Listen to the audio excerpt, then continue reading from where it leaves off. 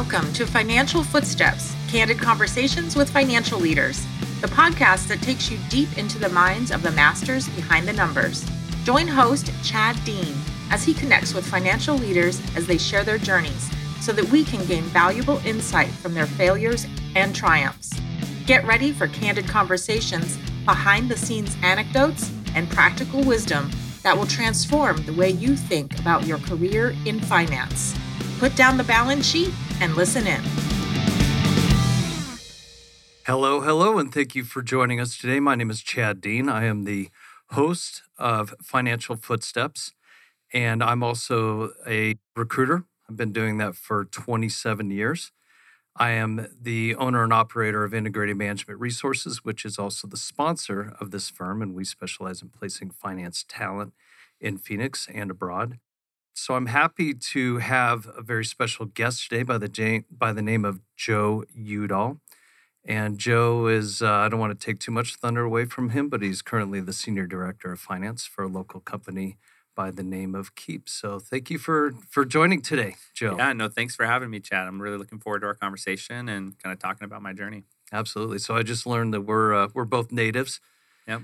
That's pretty cool. When I meet other people that are not native, they're always like, wow, I've never really met another native before. But you and I growing up here, we clearly know a lot of natives. Yeah, no, definitely grew up with a lot of people that have been here for a while. I think, like I mentioned, my family's been here since, the 1850s, some of the original settlers, and then my wife's family as well. We both, long lineage here in Arizona. That's fantastic. That's so cool. I'm first generation. Yeah. So what generation are you? Do you know? And then your kids would be? I think I'm fifth generation Arizonan. So on six. Both sides. Yeah. Cool. So tell me about family. How many kids do you have? Yeah, so I've got 3 kids. I've got Charlie, my oldest, is a 7-year-old boy. And my daughter, Emily, is 4. And then my youngest is 2.5, which is Zachary, married to my wife, Lucy Barney. If you know any Barneys here in Arizona. We've been here since 2017. We met at BYU up in Utah. And then my first job I got down here is with Keep, formerly Infusionsoft. And, they've been really good to me. And we've been here ever since. Fantastic. So no shortage of excitement going on at your house. Yes, very busy with a lot of little kids running around doing different events. Like 2 of my kids have gymnastics today, and so they're just loving running around and tumbling, and I love watching the joy that they get from kind of experiencing the world. Any carnage? Any broken stuff, or is it pretty mellow at your house? Yeah, definitely a lot of broken stuff. We get a lot of bruised faces. My 2.5-year-old is the right size to hit my daughter's orbital bones right now. So she has a black eye at least once a month from them colliding. And I tell her preschool, I'm like, I promise it's her younger brother, but it looks bad a lot. So you get CPS called on you all the time, right? Probably.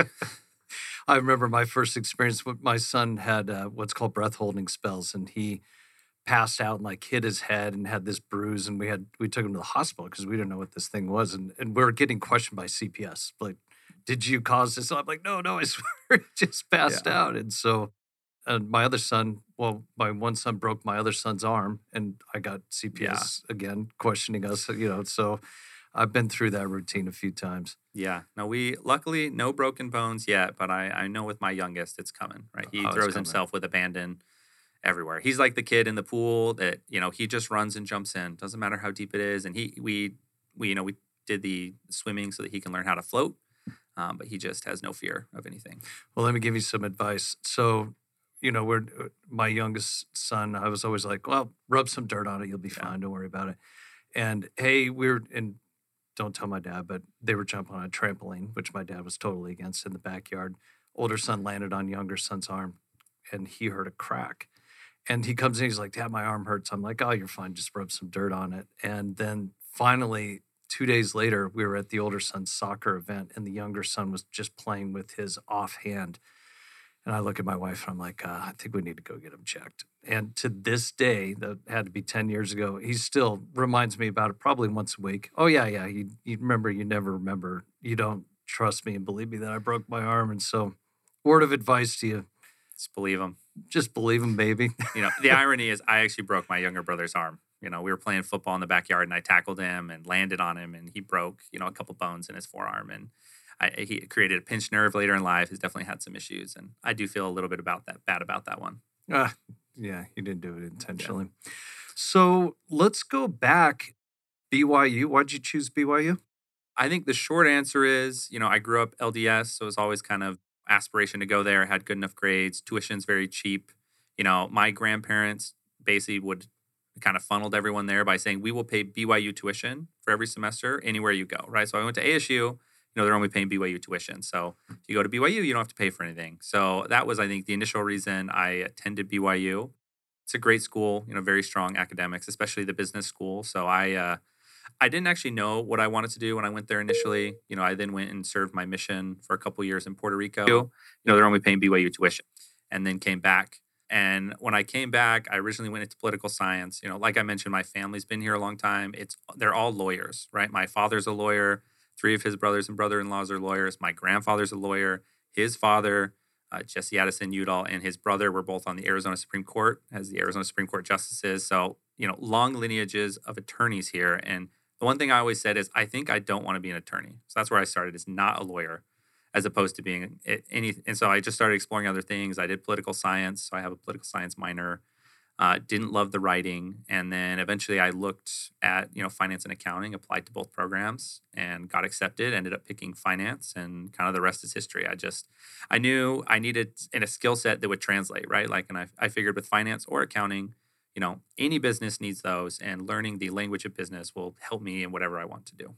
Where did that realization happen for you?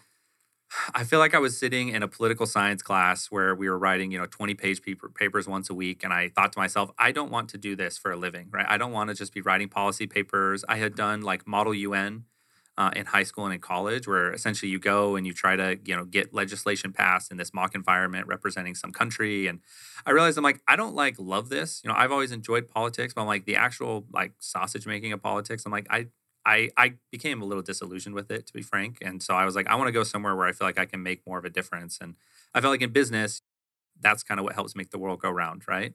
And so that's kind of what I pursued. And I knew I could make some money there as well, right? I always wanted to be, middle class, right? Or upper middle class. That's kind of what I grew up in. And so I knew kind of what the expectations were to get there, right? You have to get a good education and go get a good job. And so that was kind of the driving force.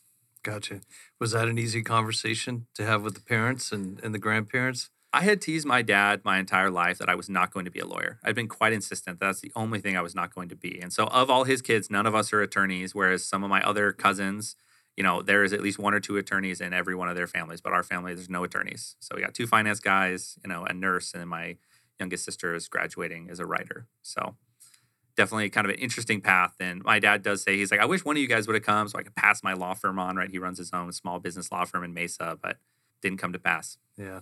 I remember after my second year in college, I called my dad and told him I wanted to take a gap year, but I dreaded that call so much. I was like, what's he going to do? What's he going to say? And when I told him, I held the phone away, and he said, great, sounds good. When are you coming home? And so it just, you build these things up. And so that's good, though, that you already had laid all that groundwork with your dad. Yeah. And my parents were very supportive. They just wanted us to have a plan, right? It's like, they're like, we don't really care what you do as long as you have a plan and it helps you to achieve your goals.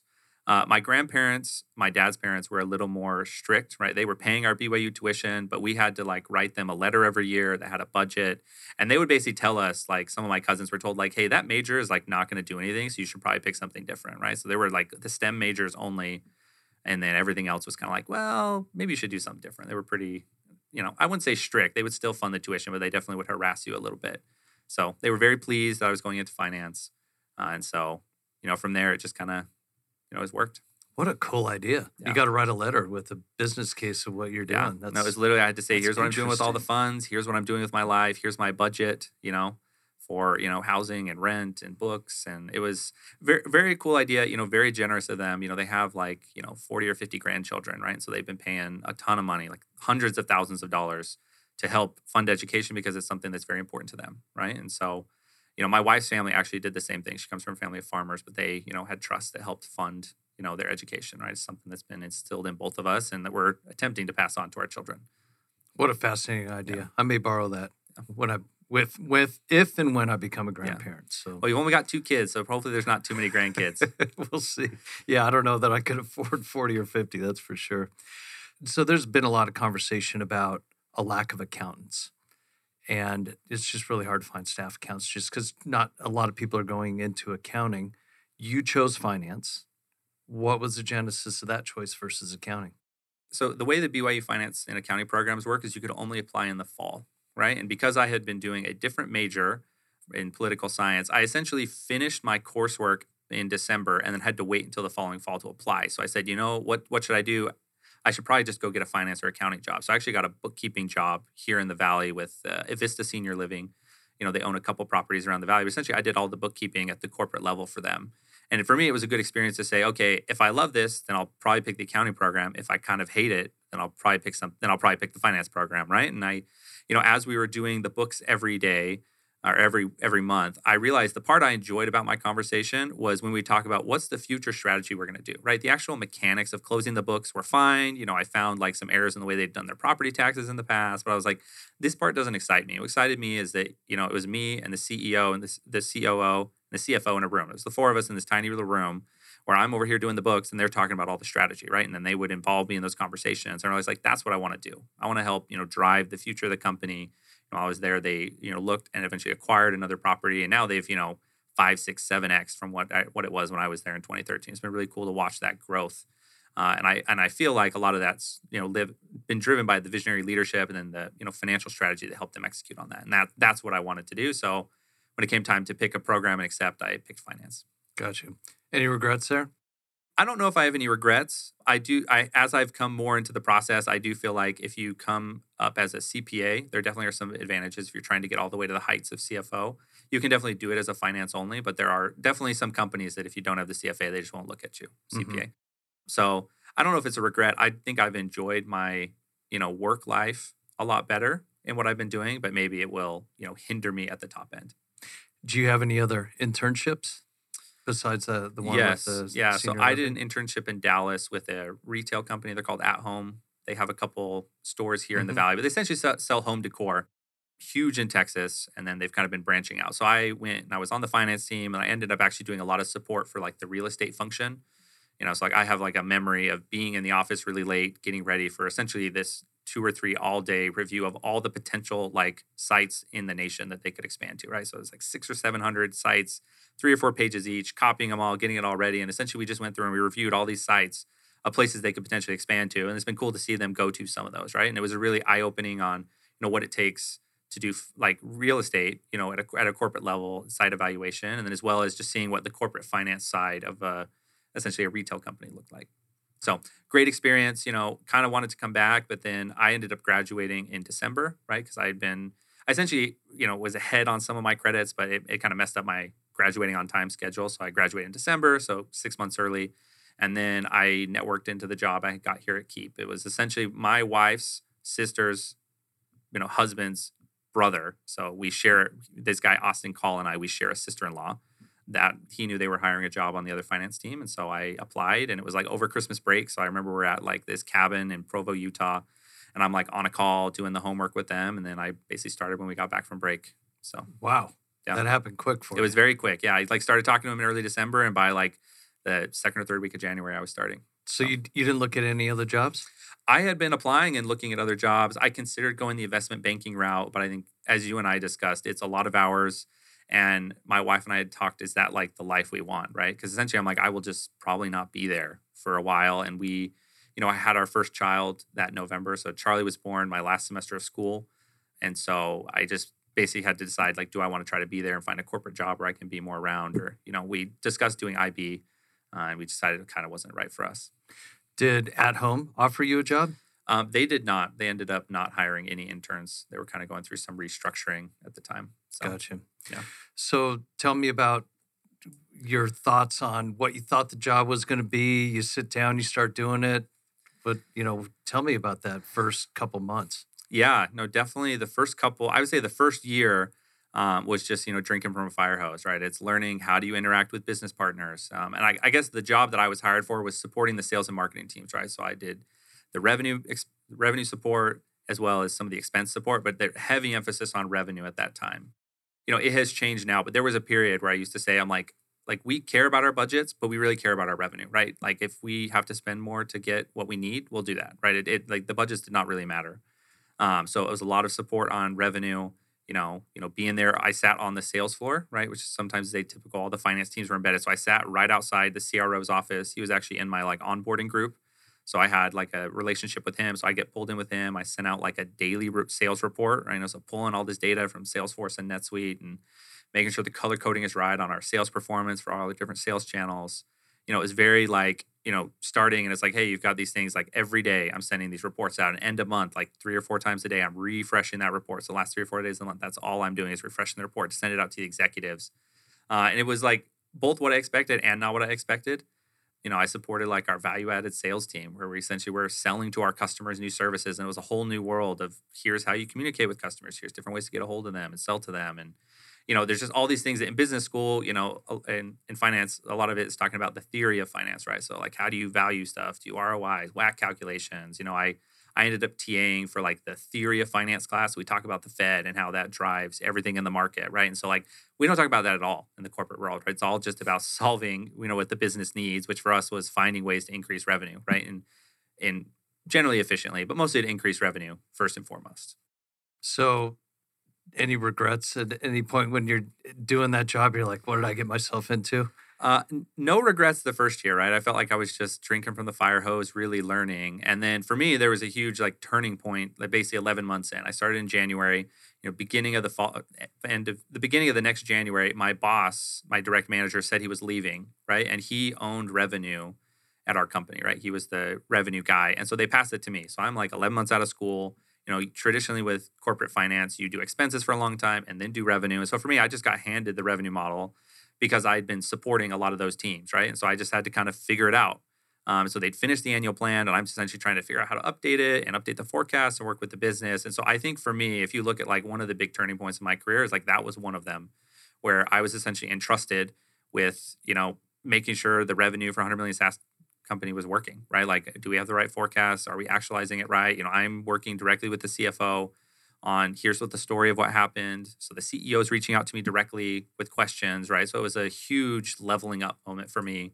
Definitely some longer nights and weekends. And we ended up raising like a convertible debt round 3 months in, right? So, whenever you're going through any kind of diligence, there's all sorts of scenarios you're doing. And so for me, it was definitely just learning and, struggling, but ultimately I think was very successful for me, right? It really I think jumped me a couple levels in my skill set and in my knowledge and in like my understanding of strategy that it really, really helped me.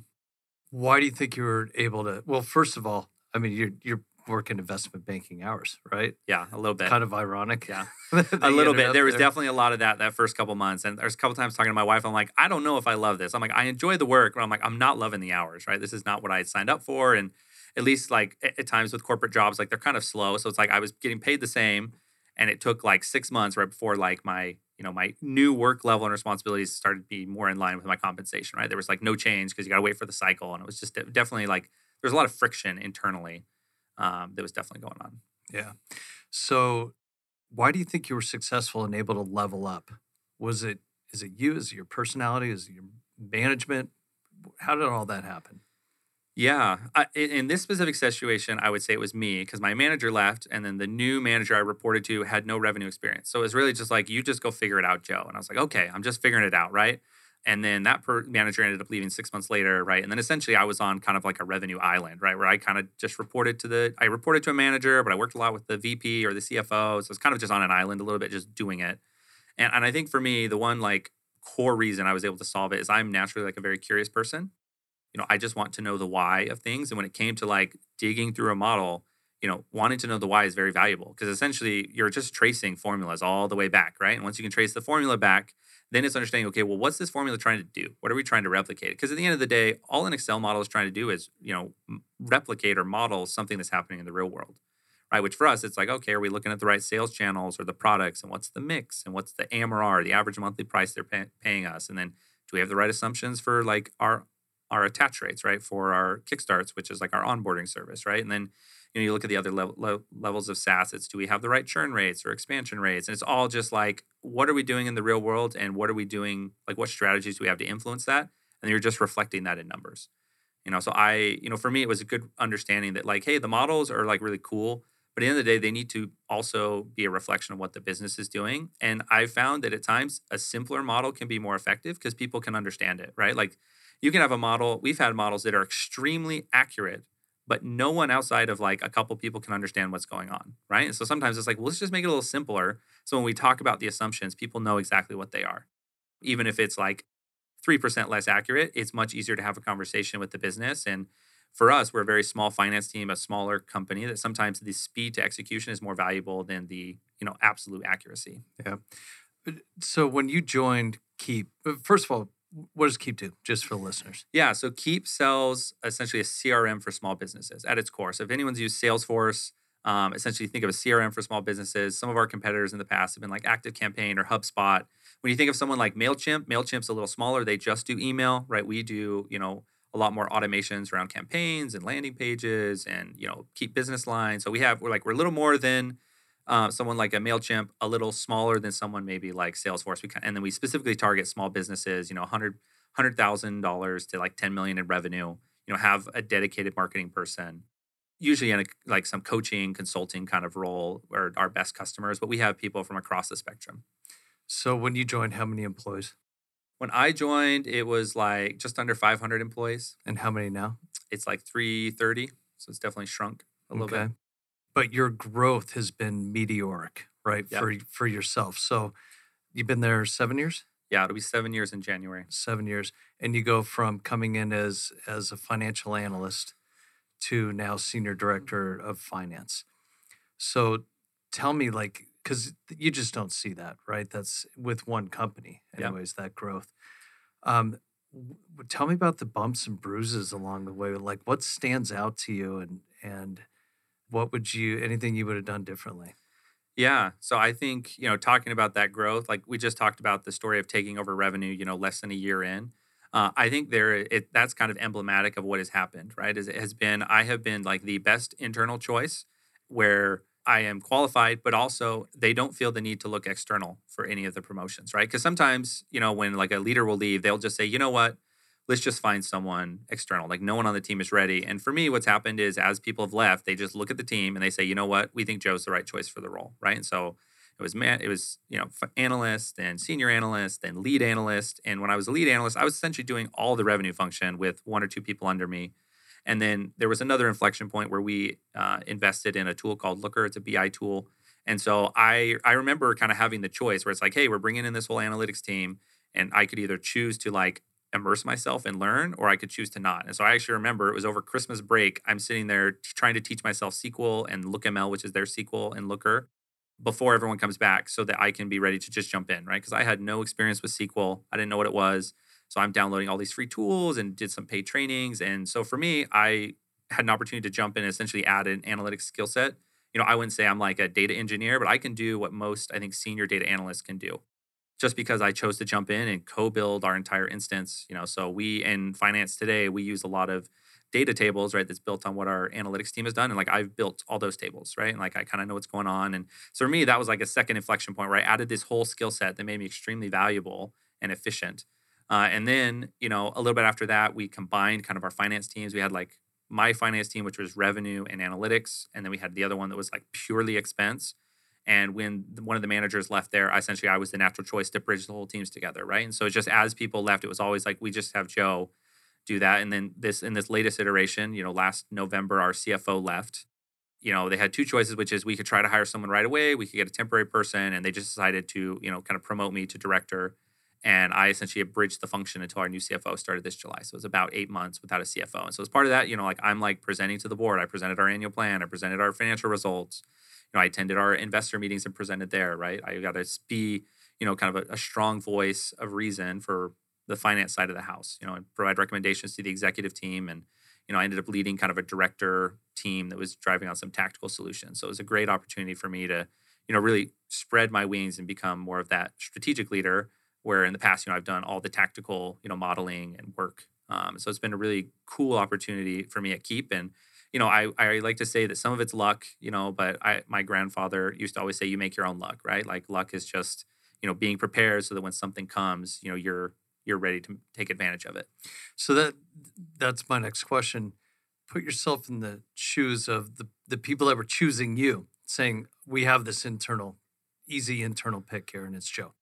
Why you versus somebody sitting next to you?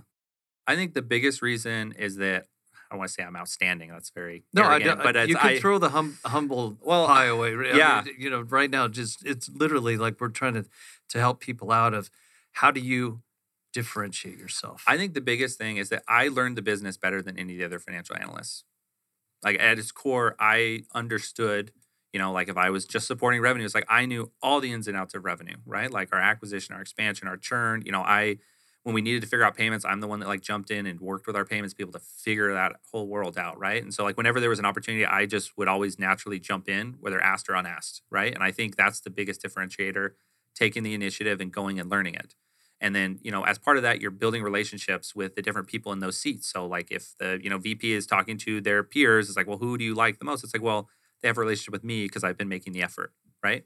Making the effort and trying to, show myself to be successful. And like I talked earlier, a lot of that's driven by like my deep desire to understand the why, right? Naturally, it comes easy to me. But I feel like that's what made me the natural choice. Is like of all the people, I just had the most institutional knowledge because I've gone and accumulated it. And I understood what the business was doing or trying to do. I've been a business partner with a lot of people and I just kept, just inserting myself. So whenever there was like a special project that's like, we need someone from finance, I would just always raise my hand, right? I'm always like, I'll do it, even though it's more work. Because for me, it's like, I want to learn new things and it makes you more valuable. What does that go back to? Where does that internal drive? Is it from childhood? Is it your grandpa? Like where do you think that originated? I think that's a great question. This is like the nature nurture when it comes to raising kids. I think it's probably a combination of both. I definitely come from like a high performing background, right? Like my dad's an attorney. He has like, he got his law degree. My mother, she's currently a principal here in the Valley, but she has a master's degree. So like very successful people. My parents would intentionally try to like include us in conversations. Like my mom and dad have said, whenever they see people doing good things or bad things that we knew, like whether it's in our church group or in our family, they'd like talk through the situation with us, right? Like, here's what they did well, here's what they didn't, so that we could learn from others that were coming. When I look at like my mother's family, like all of her siblings are, extremely successful, right? Like extremely wealthy. And a lot of that came from their father, right? Who was extremely wealthy and successful. So, and then same on my dad's side, my grandfather, very, very successful attorney, read Udall, Lyon, which is a, very large law firm in Mesa. And, that has just been kind of bred into us, right? That you just see successful people, you see what that takes. And so then you just try to emulate and model that. That's fascinating. And how are you going to model that for your kids? I think a lot of it is making sure they understand the value of an education, but also like not just the act of going to school, but the act of actually learning, right? Being a lifelong learner. I know it's a very cliche phrase, but I think gives you a leg up, right? If you're constantly just improving yourself every day, you will naturally just be further ahead than someone that is not, right? Like at our company right now, we're talking about this goal of improving 1% every day, right? And the concept is if you improve 1% every day and you look back in a year, you will be more than 365% better, right? You'll be significantly better. And like, I think instilling that in myself and then helping my children understand that, and like you have ups and downs, but the goal is to strive to be better every day, even if you don't necessarily see the progress right away. That's commendable, right? Because it doesn't necessarily exist. And I think one of the hardest things in the world is raising good kids. It's a challenge, right? So I wish you luck on that journey, and I hope you're as successful as your parents were and your grandparents were. Thank you. It's definitely a different world now, right? Looking at my siblings, so I graduated high school in 2009. So like one of my friends had an iPhone. Then my sister, who's 7 years younger, everyone had smartphones, right? Like I didn't get my first smart home until after my mission when I came home. And I just feel like the microscope and bubble that they live in, right? Where you can see all the short form content, you can see what everyone's doing at any moment. Like for me, that didn't exist. Like I got a Facebook in like 2007, but it was just kind of like, oh, we posted some pictures, but like we weren't on it very much, right? And it's just like the world is so different today than it was for us. And so just finding a way to make sure like our kids stay connected to nature and like, go out and do, we have iPads, but it's like we try to limit that time, right? Just because I think there's a lot of value in just, the power of imagination. Kids will find stuff to play with, right? You just have to force them to do it, right? And I feel like that's part of, helping them, grow. But, we've talked about it, like it's definitely hard, right? Like we, and I think every generation says that, right? It's a whole new world and the world's always changing and you just have to figure out what works best. Yeah, I wonder what my parents said when, oh my gosh, he's growing up on color TV. What's that going to do to him? Yeah. Color TV. Now we have HD and 4K, we can actually see what's going on. I was I was having lunch with some guys yesterday. I said, my favorite gift that I ever got was an Atari. And I'm sure my parents were like, oh my gosh, he's going to be sitting there. He's playing asteroids for like 2 hours at a time. And if you think back, that was a big revolution, Yeah. the home video game. And I'm sure I played a lot of Missile Command and asteroids, but I think I turned out all right because we still had the bikes. That was Yeah. much more fun. You got bored of playing the games. And when I look at my children, they're different. Like one does like his computer, but he plays strategy games, and the other one doesn't even have a computer. If he does, he doesn't do much on it. He's always doing other things outdoors. So I think a lot of that's personality driven Yeah. as well. So, but it is a scary thing because when they're younger and the distraction here's an iPad, watch a show. Yeah. One thing I've noticed for me, so I grew up, playing some video games. My dad was really big into strategy games. We played like StarCraft and Warcraft. And, like as an aside, I remember the first time I beat my dad, I was like 7 years old in StarCraft. I essentially did like a little drone rush on him. And it was like, and I remember hearing him yell and get frustrated and quitting. And it was like one of like a very proud moment to me. And that, to me, that's something I've actually done with my kids where like, I do not let my child beat me. Like we play chess, my 7-year-old and I, like I beat him every time. But I know that the day he actually beats me, it'll be a big accomplishment, right? I don't want to let you win, right? I want you to earn it. And it's a huge, it's a huge win. It's the same reason I hate playing Candyland because I lose every time because it's all luck. But for me, I'm like, I feel like that's part of, instilling that in your kids. It's just that competitive drive and wanting to win. And like that can manifest in different ways. But the desire to win, I think, is very valuable in being successful, right? Because you have to want it. I think kids are going to be able to tell if you gave up too. Yes. Totally. And let them win. And then it doesn't mean anything. Correct. I remember when my son first beat me in golf and I was trying. I was not letting that kid beat me. And it's the same thing. I listen to Tiger Woods talking about Charlie Woods. He's like, I'm not going to let him beat me just to do it. So that's huge. Yeah, I think there's a lot of value in getting that like sense of accomplishment, right? Because you think of our lives, right? Like a lot of what we do is, finding ways to find gratification or happiness, right? And like there is something to earning something as opposed to me giving something, right? So like just like earning the opportunity to like beat your dad at something, right? Like it's kind of like a big opportunity or task in life, right? Because for a lot of kids, like your dad or your mom, your parents, your grandparents, they can be your heroes. And so to finally like surpass them in something is a big deal. And it's like a good, I think, opportunity, like object lesson to provide them, right? By not letting them win. Absolutely. So that's a great life lesson and a good thing for parents to think about as well, because too many times parents, I think they're busy and they just give their kids something to keep them busy and, they're not involved in their lives. And it sounds like you're very involved in your lives and that was Try to be. And I will say sometimes we'll just put the TV on, right? But, we try to, especially now that the weather's getting better, right? Like I know I came down today and my son had snuck downstairs. My 2 boys were watching some TV and it's like, no, guys, the weather's good. We'll go outside. We have an in-ground tramp. And I'm like, you can run around and play in our backyard. Like, let's just be out there. It's, a lot better than just, sitting and vegging. So we definitely try to encourage that in them and be responsible. But, we're definitely by no means perfect. It's not like we have a no electronics rule either, but it's, usually it's like we're doing it if we're doing it as a family, right? It's not solo, which is what can happen with the iPads. Well, mine turned out all right. Yeah. So I think they'll be fine. My brother, like talking about the video games. So my brother actually ended up being like a pseudo professional video game player, so he played this MOBA, it was called, but he won ASU tuition for a year or for the rest of college from Blizzard, the company that makes it. Oh my gosh. So he got to meet Michael Crow and got, paraded around. So that was a really cool experience. Then went professional in that game, then streamed on Twitch. And it was like, it's the kind of thing where it's like, we always joke that video games are like, whatever. It became a pseudo career for him, right, for a couple years. And now he's, transitioning to being a nurse. But it was a really cool opportunity. Like a documentary was made about him or about his journey. That, it's like a really cool thing, right? That like video games are not just the time sink, maybe some people think, but I also think it's all in moderation. Like for me, when I've enjoyed video games, it's when I'm playing with people I know. It's about the community you're building as opposed to just playing alone, So I think that's where you got to find the balance, right? It's like, does this provide you a community that's like making you a better person? If the answer is yes, I'm like, go for it. So yeah, fascinating. And your brother's name? Michael Udall or Mike Udall. If anybody wants to look it up and read about his story, that's I wish I knew what the documentary is called, but yeah, it was on. I'm sure it's on YouTube. It's on YouTube somewhere. Mark Cuban's in it, so it's kind of a cool little thing. He was on ESPN3, like his tournament at the end that he won. It was called Heroes of the Dorm. So it's a really, really cool experience. We went and supported him when he was there in Seattle. And he'd gotten second the year before. He'd lost the year before. And so it was really cool to like watch the arc of him come back and kind of win it like in a very dominant fashion the following year. So That's fascinating. Yeah. That's so fascinating. That's so cool. So tell me, are you a natural leader?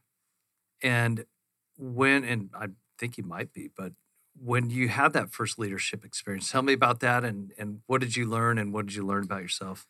Yeah, so I actually been reflecting on this. We did like a whole experience on tell us your journey as a leader at work recently, right? To help us, think about this. And so for me, it really goes back to kind of like the beginning for me. Like literally like I'm the oldest child. I'm like the second oldest cousin and the fourth oldest cousin on each side with lots of cousins, right? So I feel like from a young age, I was kind of thrust into leadership, even though from like disposition, I'm a little more introverted, right? Like I wouldn't say I'm like a natural, like rah leader.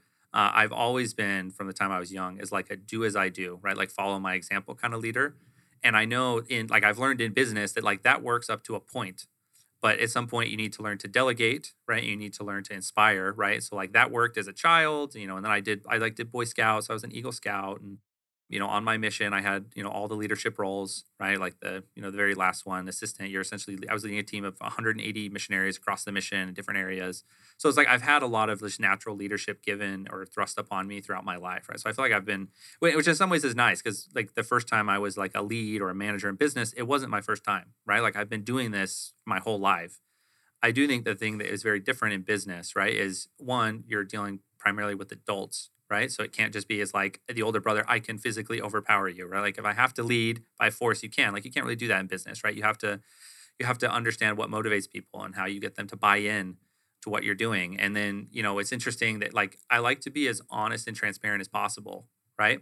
And in finance, sometimes like that is at odds with what I'm asked to do, right? Like anytime you're going through a transaction, often it was like the CFO would tell me, you cannot tell your team about this, right? And so it's like, I don't want to lie to them. And so you have to like, how do I get their help with some things without telling them what they are, right? And so I think there's a lot of, navigating you have to do where, like for me personally, I like to be very honest and transparent, but like that's not always possible. So for me, leadership, I think has been natural, but also unnatural. And I think like I am striving to improve on my, how can I inspire people and coach them up? Because that's not something I've had to do as much, right, in my life. And so I think for me, that's been like where I've really been focused the last couple of years. How did you come to that realization? Because there's the Eagle Scout. I'm the Eagle Scout. You're the Cub or whatever. Yeah. And do what I say.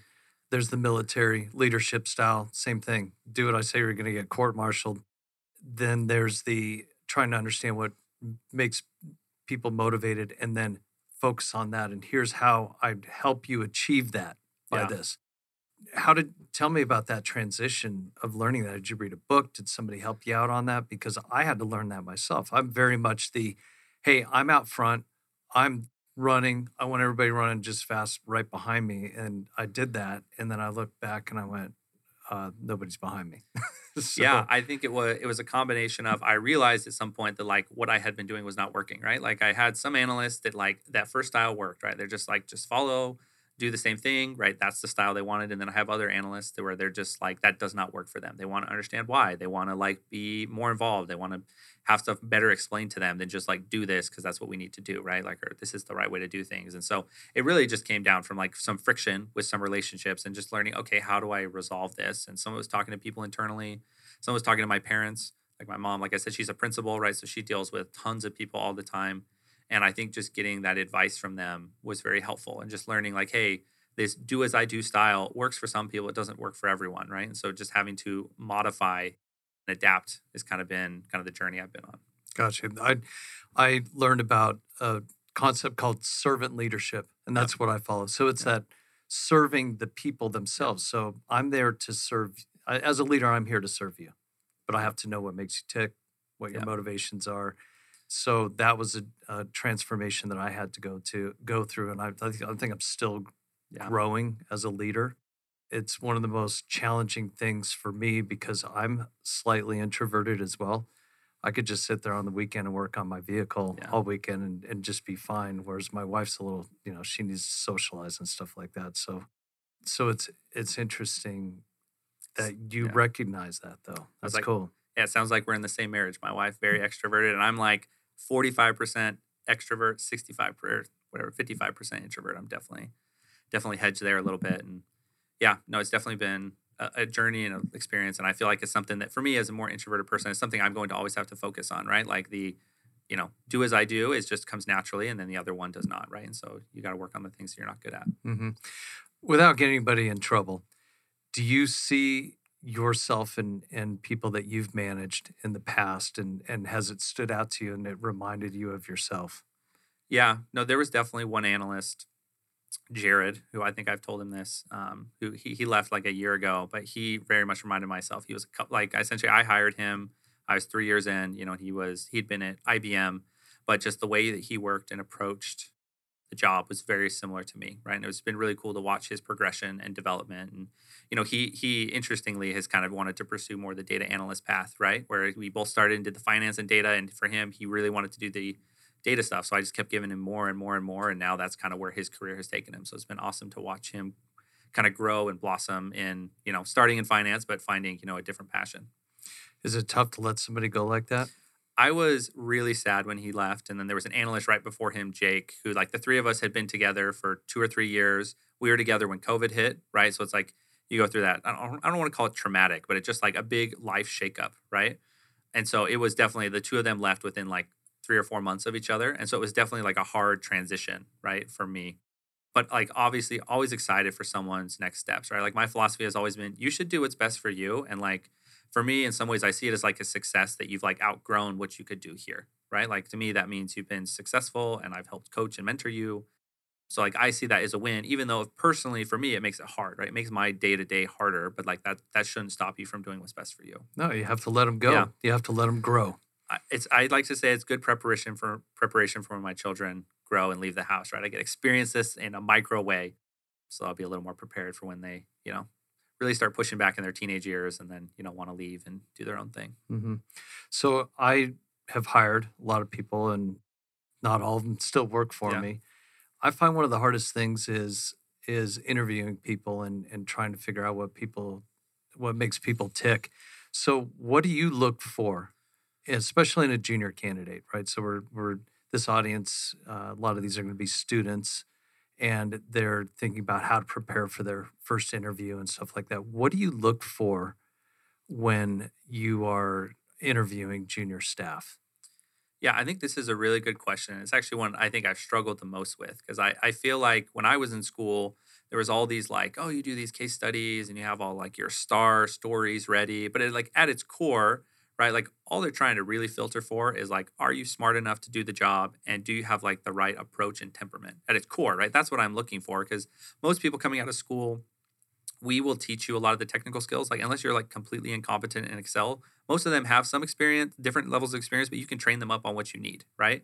And they're going to have to learn whatever models we're doing anyways. And unless they like have worked in SaaS or intern in SaaS, we're going to have to teach them a SaaS business anyways, right? So for them, I'm really trying to figure out, can you think the right way? And so I actually do something maybe that's a little bit atypical in the interviews is I like to kind of give them an overview of the role. I'll ask them a little bit about their experience. And then like my go-to is actually to just give them time and see what kind of questions they ask. And then I will kind of respond to that. And the reason I do that is, at least at Keep, a lot of what our job is ambiguous, right? It is not, we have like our set things we do, but the support you're going to do for the business is going to be different every month, right? And like what their needs are going to be different. And so I need someone that's willing to kind of ask the types of questions to extract from the business what we need, right? They're going to say like, I want to find a way to grow sales. They're not going to, and you have to interpret, okay, what are the metrics you need to go find? And like, what are the actuals and who are the people that are going to drive those, right? And you have to like connect a lot of the dots on your own, which can be very hard coming out of school. When some roles, you're just going to show up and they're like, here's like your box, right? Like we are a much smaller company. Like you're going to support directly our CRO or our CMO or our CPO, right? Like you're supporting exec right away, which is why we generally don't hire brand new. I was actually very atypical in that they hired me straight out of school. So for me, it's much more, can you think, are you naturally curious and going to ask the right types of questions? And by giving them that platform, I get to see how they approach it. Because there's some that I can tell after, 5 minutes, I'm like, this isn't going to work, right? You don't have the right approach and mentality. You probably haven't done any prep work, right? Because usually, at least, like you don't have to understand SaaS, but like it's not that hard to Google how does a SaaS company work and to understand like, the basic pillars of a SaaS company. I'm shocked when when younger kids would come. I don't want to throw any particular programs under the bus, but they would show up and they wouldn't half time have anything to write on, Yeah. which blew my mind. Have you seen that before? There's been a couple, it's been interesting that like now in like the post-COVID environment, so many of my interviews are over Zoom, right? So it's like you should have something to write on, and I would hope you have some questions prepared, right? Mm-hmm. But And that's what I coach when I coach anybody, and I have a pretty extensive interview coaching process that I go through. But the standard is do your research. Yeah. Do the research on the person that you are interviewing with. Do the research on the company. Do the research on any news that's come out, and then formulate interesting questions based on what you've read and show that you have interest in the company, because too many people have come in and interviewed with me and they're like, okay, so what are you going to do for me? What's this company going to do for me?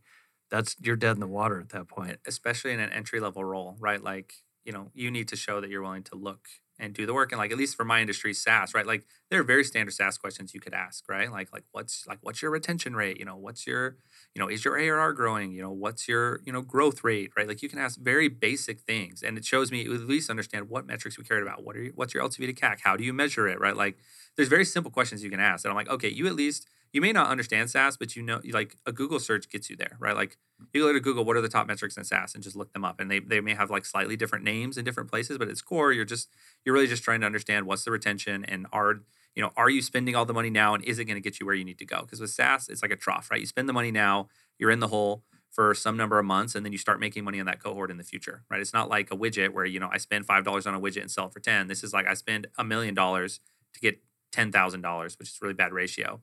And then over time, it pays back. Mm-hmm. You spend $1 million to get 100,000, and then in 10 months it breaks even, and then from there, you're making money, right? And so you just stack cohorts and cohorts and cohorts and get the retention as good as possible, and then before you know it, you have a company that's making money hands over fist.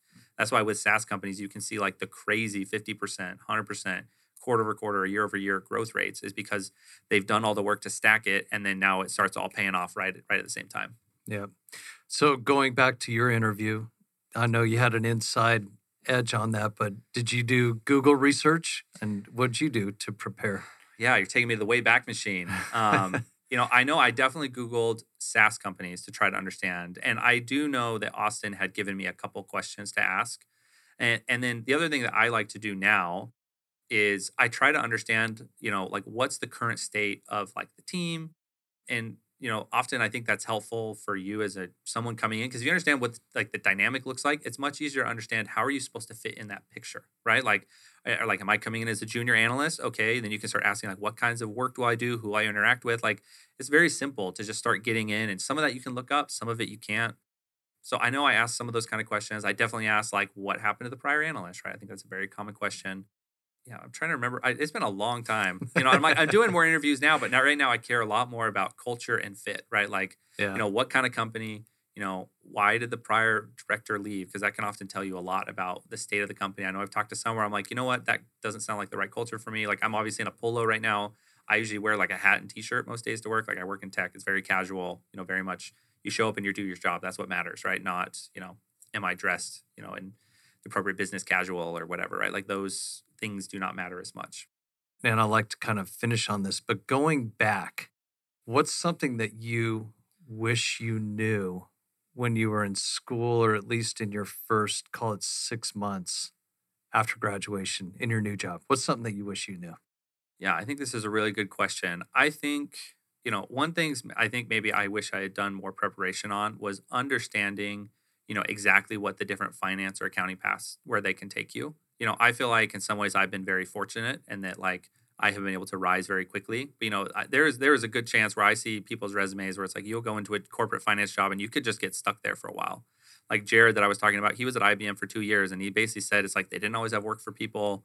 Like it was very difficult to grow. The managers changed a lot. And so I feel like sometimes it's like, hey, you get a big name on your resume, it's going to be helpful. But sometimes those jobs are not as conducive to growth as like a smaller company can be. So I would say like, as you're trying to explore what it is, try to talk to people, like network with people that are in jobs. Cause like, I know for me, like if I have a student reach out, I will usually jump on a call with them and talk to them, right? Like, I think there's a lot to be learned just from people that are in the industry. what they're doing, the paths they've taken. Because, there are like the core, paths where it's like you do Big Four accounting or you do investment banking or you go work for some big corporation in their rotational program. Those are very standard. And like those lead to certain paths. And I've taken definitely a much more less traditional path, right? I started a tech company, which is really good, but it's not a big one, right? So because of that, I've been able to touch and experience essentially everything you can do in finance at this company, right? I've touched all of it, helped lead and drive strategy for a lot of it. And so that's been very unique. Whereas some people, it's like you just supported this one business unit the whole time.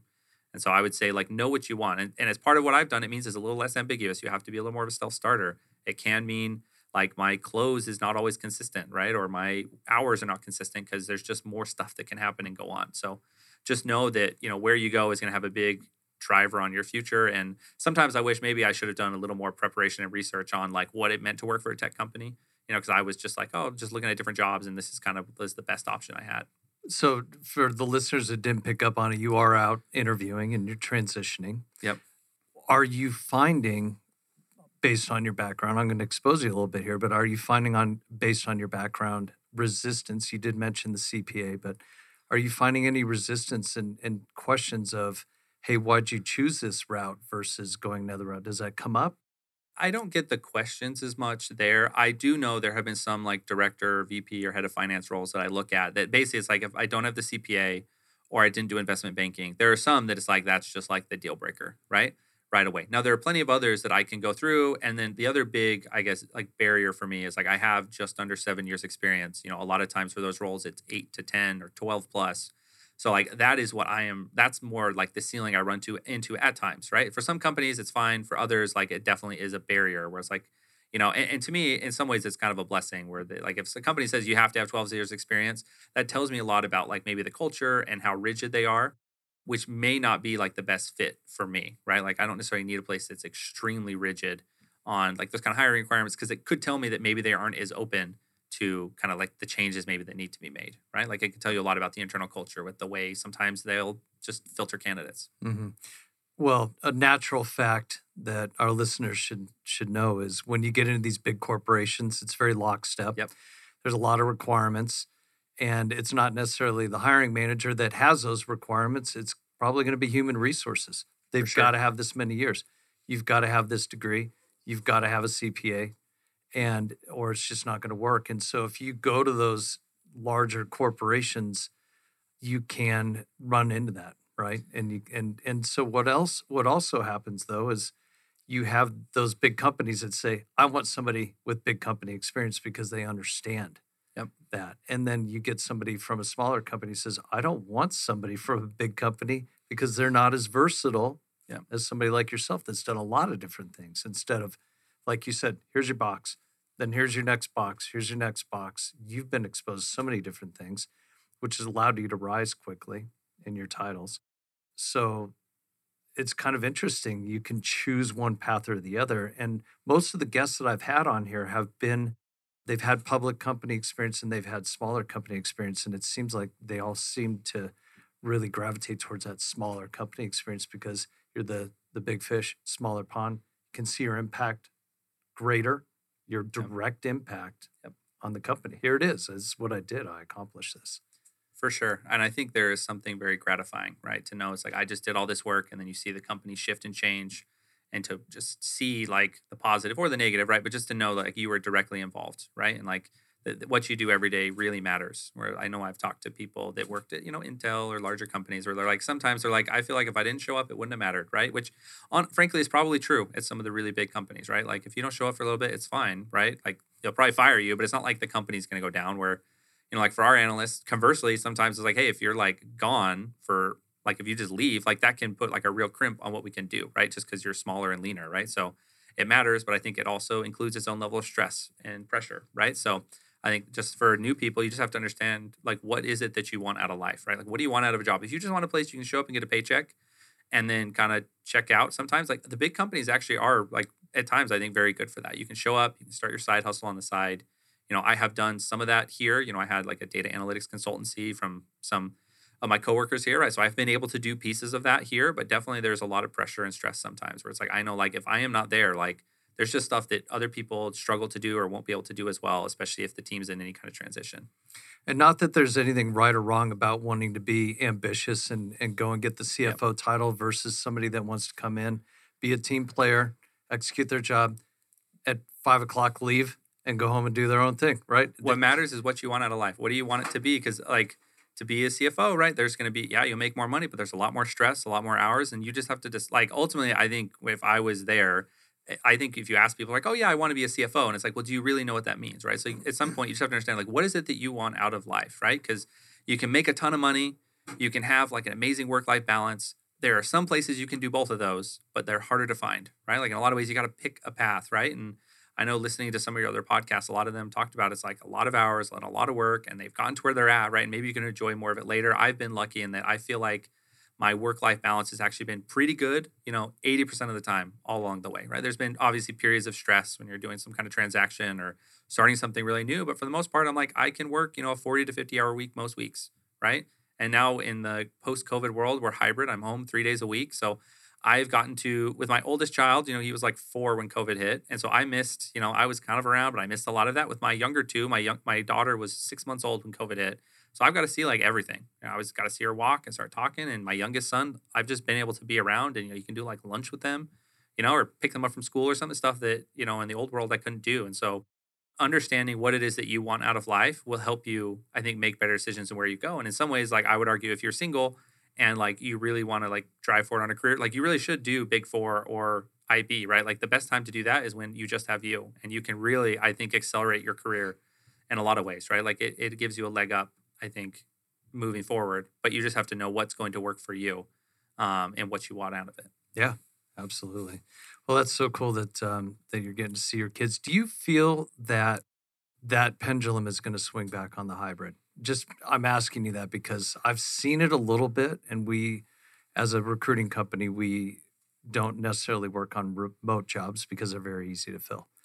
So we're working on the ones where they want them in 5 days a week, that kind of thing. Do you sense that? I mean, you're out talking to other companies. Do you sense that pendulum coming back? I do think it's coming back. And I think, it's very interesting where there are a lot of people that have these long leases. Like I know for us, like we are in our building to like 26 or something, right? Like we're in a long lease. So for us, it's like we're either using it or we're just like wasting it, right? So I think for a lot of companies, there is a pressure to bring people back, and some of it may be financial.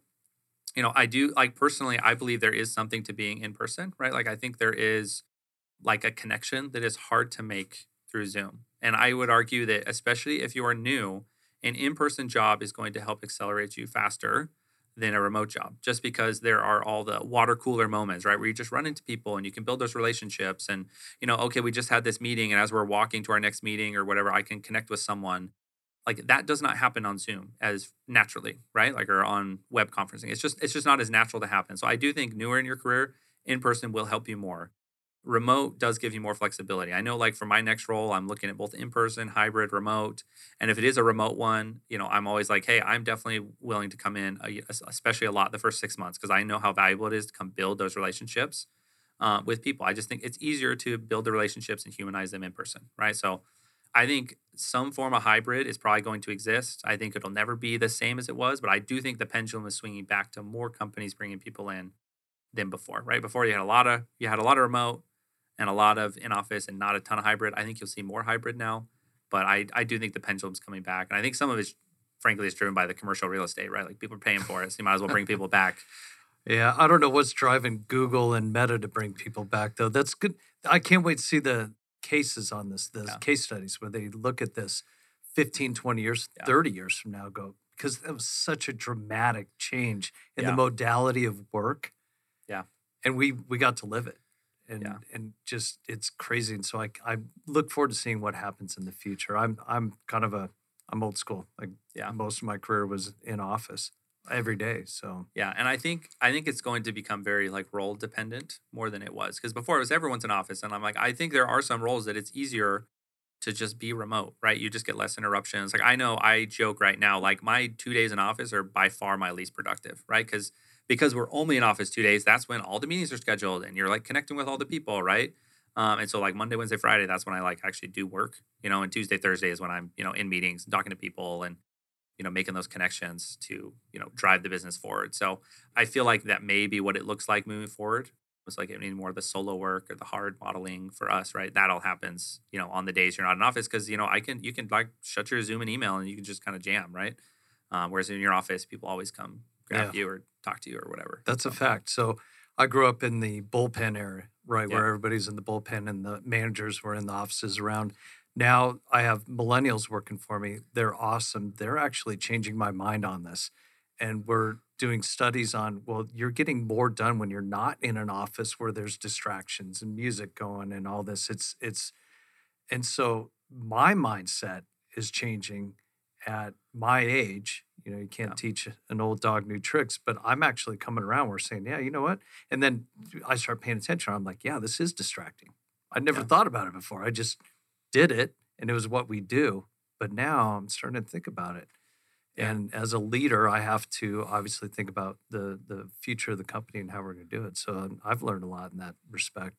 For sure. Yeah, there's like so many little things you don't quite realize. Like I always joke, like at home, the bathroom or the water, like in my kitchen, is like right next to my office. Where I'm at now, I have to like go down the stairs and walk across the building. Right? It's like for me, going to the bathroom at home is like, oh, like it's literally a 5-second walk. Whereas in the office, it's a minute walk, right? And so like you do that, like, and you think that adds up over the course of the year, like, there's all these little things in the commute, right? Like when I'm at home, I can start at like 8:15 when I finish dropping off my kid. Whereas in the office, I don't get there till like 8:45 or 9, depending on my commute, right? Like there's all these like little times where it's like you just lose that time where I could be working, right? Or I could be driving, right? And then when it comes to like eating food, like my lunches are a lot faster at home because we have leftovers or we've already made something. Whereas if you go out to eat, right, that's an hour and a half, right? Like I just think there's a lot of little things that it's like, okay, there's connections, but I think a hybrid approach for a lot of companies will be the most efficient, even if maybe it's not, it doesn't fully conform to like the way that work has been done in the past. I feel like there are a lot of things you can do much better at home, a lot more quickly and efficiently. And I think you'll have a lot happier employees, which in some ways is, just as valuable, right? Like if you're really happy, it's much easier to like go the extra mile than if you're not. Well, I'll tell you from a recruiting perspective, if you're not offering hybrid, you're going to have a challenge. Yeah. It's just a fact. And you're going to get a bigger pool of candidates if you're looking at if you have a hybrid first. Yeah. Some people say remote first, hybrid first. I learned another one where it's a flex schedule. If you have something to do with the kids, you got to take them to the orthodontist. I have an orthodontics pen from my kids. Good one, by the way, if you need it. So it's interesting how that's going to be going forward. So you're talking to other companies. And so how do people get in touch with you? And then you also mentioned that you like talking with students, which is absolutely fantastic. And the fact that you put that out there. So how do you suggest that people get in touch with you? Yeah, I think the easiest way for business people to get in touch to me is on my LinkedIn. I do, my email and my phone number are on there, right? But if you just look me up on LinkedIn, it's a picture of me and my wife and my kids. Beautiful picture, by the way. Yeah, no, it's definitely, and like my Zoom background when I log in, it's just a picture of my 3 kids, right? Like family is very important to me, right? And so I find like in a professional setting, if you start with that, it often is a conversation starter. I feel like it helps humanize me, which makes people naturally like you more. I think there's a lot to just like making yourself be a normal person because at the end of the day, when we're in a job or a role, like we're all people, right? We have something that we're doing outside of work. And the more people understand about that, the more they're naturally going to like you, which I think can really help you. And I don't say that as like a way to manipulate people. I just have found like when I get to know someone, it's much easier to like have empathy and want to work with them and catch up with them. And so like, that I think is a final piece of advice is like, as you're working with people, try to get to know them as a person, not just in their like role and title. And it will make your life easier, right? Like it just make your job easier. People will care more about you. You'll care more about them. And like, I think that can really drive, just a lot of success for anyone, right? Because at the end of the day, we're all people, right? Like we're all living our lives and we all want to be happy and be successful, right? We all want the same things, even if they come in different forms. Yeah. But it is important, and as silly as it sounds, that LinkedIn picture is very important. Yeah. People look at that. They remember that. And I remember that about your picture. Beautiful family. And why not be family first and put that out there? Yeah. That's fantastic. So definitely professional, right? Like it's just a headshot. Like for a long time, it was my wedding headshot.